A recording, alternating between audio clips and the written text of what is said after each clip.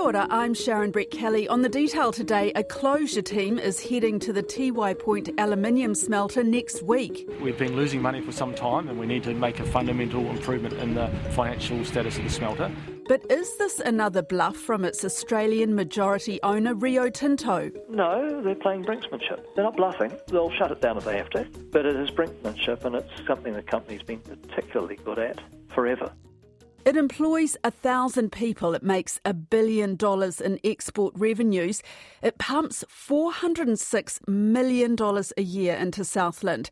So it's been great for Southland, but historian Aaron Fox says it was a bad deal for the rest of the country. It was a poor arrangement negotiated badly by the government. They messed up. This is more than a story about a business that makes aluminium. It uses 13% of the country's electricity. That's 776,000 households worth. It can't be told without also telling the story of Lake Manapōuri. Aaron calls it the kilowatt cult. It's that amazing concept where if you see a number with so many zeros after it, you can think, well, if we generate that much electricity, how much money can we make from it? And not only that, New Zealanders thought that water and electricity was white gold, so that if this was our natural resource, then the world will be banging on our door wanting to come here and use it and make us wealthy. Aaron did a thesis that took 13 years to finish on Tiwai and Manapōuri Dam. I'm from Invercargill originally, and when I was growing up in the early 70s, Tiwai Point had just been constructed, and it was the biggest thing that had hit Southland. Southland economy was really booming with agriculture, and it was a fun time to be around.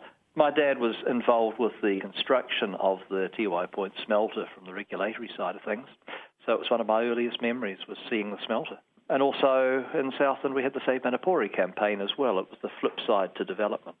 It was a good local story that no one else had told. And that's the interesting thing, isn't it? Because nearly 50 years after it opened and started operating, a lot of people wouldn't know that history and the connection with Manapōuri. It is 50 years since Manapōuri started producing electricity, and it's 50 years since the Save Manapōuri campaign started in Invercargill. But people don't actually, as you say, know the connection between those two things, where a development on the one hand and a national conservation movement on the other are inextricably linked. And then at the side of it there is the Tiwai Point aluminium smelter. It's a really complex story. It's a great story, but the details got lost over the last 50 years.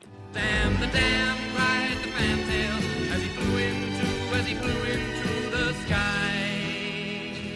To give power to the people, all this beauty has to die.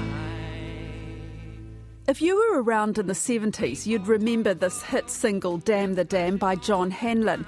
It was adopted by Save Manapōuri as the protest song against the damming of the lake for the hydropower station. The issue divided Invercargill. There were those people who were pro-development and possibly a smaller number who were wishing to see the environment protected. And somewhere in between were those people who could see both sides of the story. But the thing is that Tiwai, as you say, has been great for Southland. So surely it's a good news story, isn't it? It was at the time. It was first opened in 1971. It was a great development for Southland. But if you go back all that time and think Tiwai Point was supposed to be part of a national aluminium industry for New Zealand, which never happened. So let's go back to the beginning, because it was in people's minds well before that. Well, you can actually date it back to 1903, when the New Zealand engineer Peter Hay and a Californian engineer Lemuel Morris Hancock were touring New Zealand looking at the country's hydroelectric potential. I mean, electricity was still a very new industry or a new development in those days. In November 1903, they visited Manapōuri and Te Anau.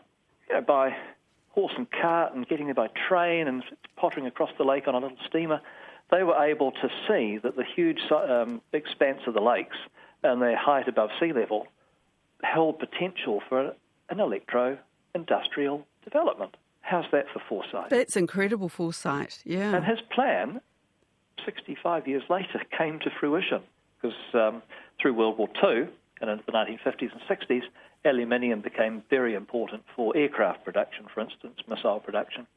certain consumer goods. And so from the 30s onwards, you see the various strands coming together, electricity in New Zealand, available bauxite deposits, and this international demand for aluminium for a variety of purposes. Yeah, again, these strands are coming together, and people could turn back to New Zealand and say, right, well, now we have the raw material for an aluminium industry. Goodness me, New Zealand has this large power scheme waiting to be developed. The devastation that is the inevitable camp follower of all construction works is not an attractive sight in this hitherto untouched country. It is part of the price of progress, and progress at Manapuri is presenting a pretty large bill. The decision had been made as to how that bill would be paid. Now, after the years of doubt and indecision, this wind-swept wasteland of Tiwai Peninsula, opposite Bluff Harbour, is about to be subjected to activity as intense as any ever seen in New Zealand. Southland had never really seen American-style construction like that before. But before work can even begin on the actual smelter, $1.5 million worth of road, causeway and bridge must be built to link the site to Invercargill, 15 miles to the north.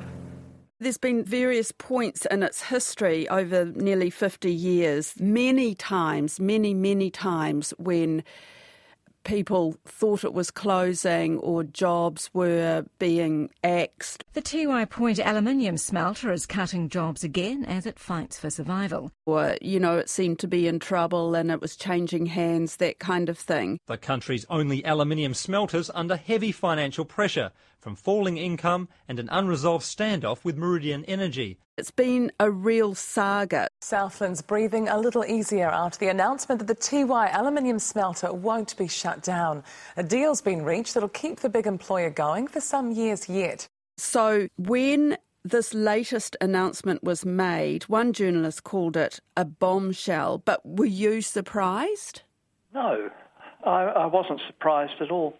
I mean, at a very worm's eye view of things, it could be a surprise. So if you're going along on a day-to-day basis and suddenly there's an announcement from Tiwai that we're not making a profit and our sort of elders and betters are coming in from overseas to have a look at the whole operation, whether it should continue or shut down, that could be a bit of a surprise.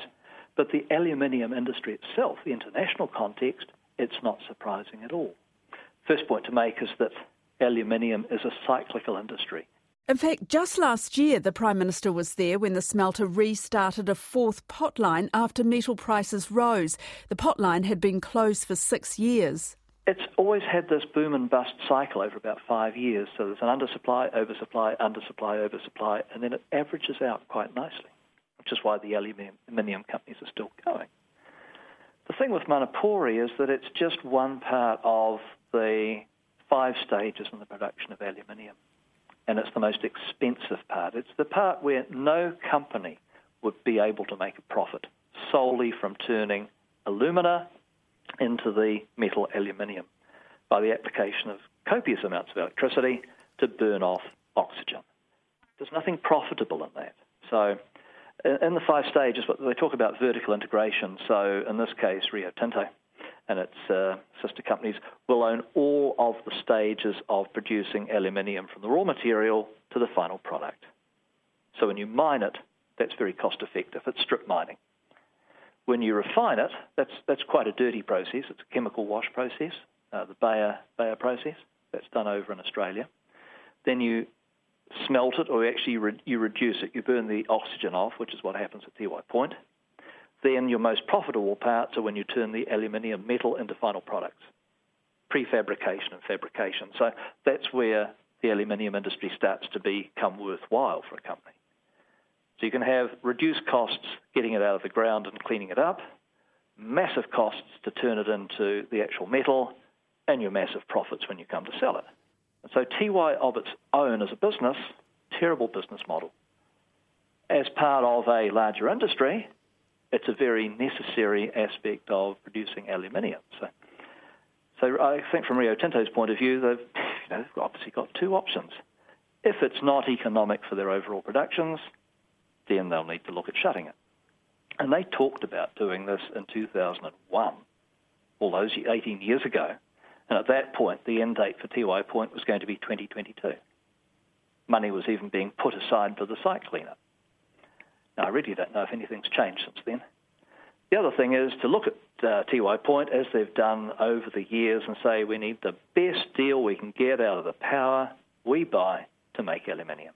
And we need to keep the pressure on the government or the state-owned enterprise or the other companies that operate the power stations to get the best deal we can. But we need to keep the pressure on.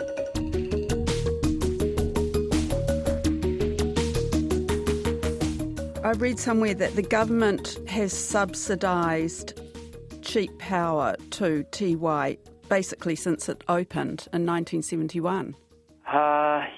Yes and no, and that where the government has provided subsidies has been on the taxation side of it and tariffs on the goods coming in and going out. But the actual power price is related to the long-term take-and-use arrangements that Tiwai has with the power companies, or had with the government and now the power companies.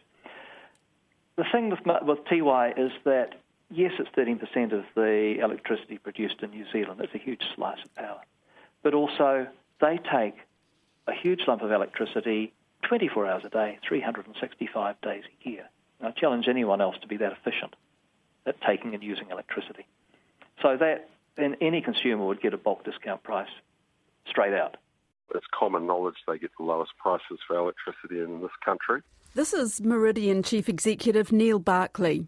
But they've told us clearly that they're looking for a price that's significantly lower again. So, if you look at these aluminium smelters around the globe, a lot of them are propped up by heavily subsidised electricity prices. That doesn't happen in New Zealand, nor should it. But we think in the New Zealand context, they get a very fair price given their size and the nature of their operations. Also, it's almost a 50-year arrangement, and it had incentives put in place when the arrangement was first concluded in 1963. Subsidies, yes, well, in recent times, the government offered funding to Tiwai to stay open. That was the $30 million in 2013? $30 million, yes. In the face of low aluminium prices and high electricity costs, New Zealand Aluminium Smelter, or NZAS, was considering closure. At the time, a $30 million sweetener from the government and a deal on cut-price electricity with Meridian Energy kept the plant open.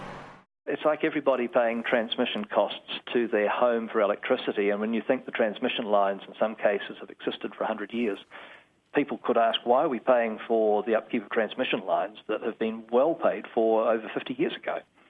In Tiwai's case, there's a 160-kilometre transmission line from West Arm up Lake Manapori through to Tiwai Point. And over 50 years, I imagine, they've probably well and truly paid the price of putting that into place and even maintaining it. So the transmission pricing aspects of their electricity bill, they can look at it and say, well, look, we're actually subsidising what's happening elsewhere in the country. We're paying higher costs for the transmission of electricity to our smelter when we have really effectively paid for that infrastructure, well and truly paid for it. So why are we still paying a high rate where the only transmission facility we require is that dedicated 160-kilometre line from Manapori to us? None of the rest of the national grid is of great interest to us, except the times where Manapori can't supply the power we need and it's got to come in from another generator. Otherwise, we're inextricably linked to Manapori. It's like a giant umbilical cord, and that's it. So they have an argument there, but it's not always one that finds great favour with people when they get their domestic power bills and see what they're paying in power. When I spoke to you yesterday, you said this came about because of the Cold War. Did I get that right? Correct, yes. Well, aluminium in its day was a strategic metal. So as I mentioned earlier, it was strategic for the production of military aircraft. If you think of any American bomber or fighter plane, for instance, at the time, they're all gleaming metal. That's aluminium. It's a duralumin. So it's an aluminium alloy that's exceptionally good for producing very strong, very light aircraft. Missile production, likewise, aluminium was very useful for that. And so it became a strategic metal for Western nations, and therefore the companies that produced the aluminium became the darlings, if you like, of their host countries. You're bringing in not only large companies with quite a lot of bargaining force behind them, but also the relationships they enjoy with our allied governments overseas. You can bring economic, political, diplomatic pressure to bear. It's us trying to play with the big boys. We're bringing our little power scheme into a very big sandpit. We've got a fantastic operation here. It's world-class in terms of the high purity, in terms of some of its safety performance and the low carbon nature, and I think it's something we should be proud of. It has a massive positive impact on Southland and New Zealand, and we should get behind it. The CEO of NZAS, Stu Hamilton, says that this strategic review that's going to get underway from next week, a closure team is coming to have a look at it. He says it's going to look at all options. It includes operating at status quo, and that also means that we need to have a cheaper power price, all the way through to curtailment and also closure. What do you think are the options? Because the government has made it clear that there's going to be no more taxpayers' money going into it. It comes back to my idea that the smelter's not set up to make money. It's not the profit-making part of the whole aluminium industry. So really, all they can do is minimise costs and produce the aluminium as cost-effectively as they can. I guess the question is, are they bluffing? No, they're playing brinksmanship. They're not bluffing. They'll shut it down if they have to. But it is brinkmanship, and it's something the company's been particularly good at forever. When the initial negotiations happened in 68, 69 to set the smelter up in New Zealand, they did just this. They didn't bluff. They just came in with a much stronger negotiating team and a better deal and a better argument. They're better at it. If it's shut down, what are the scenarios? Can Southland survive, and does it mean that we'll all get cheaper electricity? Southland will always survive. They just have to diversify. Not too long ago, it was the least diversified regional economy in the country. Aluminium and milk powder, really. There's got to be a lot of serious thinking down there as to what else can be done to attract people to live and work in Southland and do different things. And as Peter Hay said all those years ago about Manapōuri, look to industries that haven't even been invented yet. Will it mean cheaper power for the rest of the country? No. I mean, Manapōuri is designed specifically to produce continuous high-load electricity for an industrial concern. It was designed by Bechtel Corporation for the Tiwai Point aluminium smelter. To convert that to the national grid, you won't get the efficiencies that Tiwai enjoy right now. Does it offer other options for the use of that electricity? Yes, it does. The best use is probably another industrial concern. Would you like it to stay open? That's a very interesting question. I hadn't actually thought of the answer to that one. I mean, coming from Southland, it's part of the landscape. So, yes, from a sentimental point of view, yes. From a practical point of view, no. From a practical point of view, I would like to see it not shut tomorrow, but I think looking ahead that we could replace it with something that uses Manapōuri's power more effectively, where we can add more value. For the government, for the people of New Zealand, the whole Manapōuri and Te Anau deal has never been to New Zealand's benefit. It was a poor arrangement negotiated badly by the government in the late 1960s. I say that in the thesis. They messed up. They wanted to link themselves into the international markets of the day by attracting an aluminium industry here with the lure of cheap electricity, so that we'd have this complete integrated aluminium industry from aluminium smelting to producing goods. It never happened. Why didn't it happen, though? The company never intended to do that. You locate your processing facilities close to where your markets are.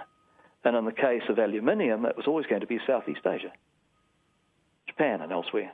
So they came here because the electricity was cheap and they had the port facilities and they could actually arrange to move the product around quite cheaply. So they were never going to bring their aluminium fabrication plants to New Zealand. It just wasn't an option. They never thought that way. It's fascinating to see it come to some sort of conclusion now. Yeah. One way or another, or coming to the next stage of its history in New Zealand. I really think the jury's out on whether the smelter will stay open in the short term, and I think the jury's certainly coming back with an interim decision on whether it stays open in the medium term. And I really think people in Southland and the country have got to think harder about our economic future with regards to electricity, and especially Manapōuri. We really do. It took 65 years from Peter Hay to the first turning of the turbines at Manapōuri. And it took about 13 years for the industry itself to actually come to New Zealand and be signed up and start constructing the smelter. So the lead-in times are enormous. And the negotiations and the horse trading and the financing that has to occur for something like that to happen, really we should have been thinking of alternatives for Tiwai 20 years ago. To start from coal now and come up with an industry to replace Tiwai, you're still looking 5-10 years ahead. That's Aaron Fox, and that's The Detail for today. I'm Sharon Brett Kelly. The Detail is brought to you by newsroom.co.nz and made possible by the RNZ NZ On Air Innovation Fund. Hit the subscribe button to stay across The Detail every day. And if you're on Apple, please leave a rating as it helps other listeners find us. This episode was engineered by Jeremy Ansell and produced by Alexia Russell. Ka kite anō.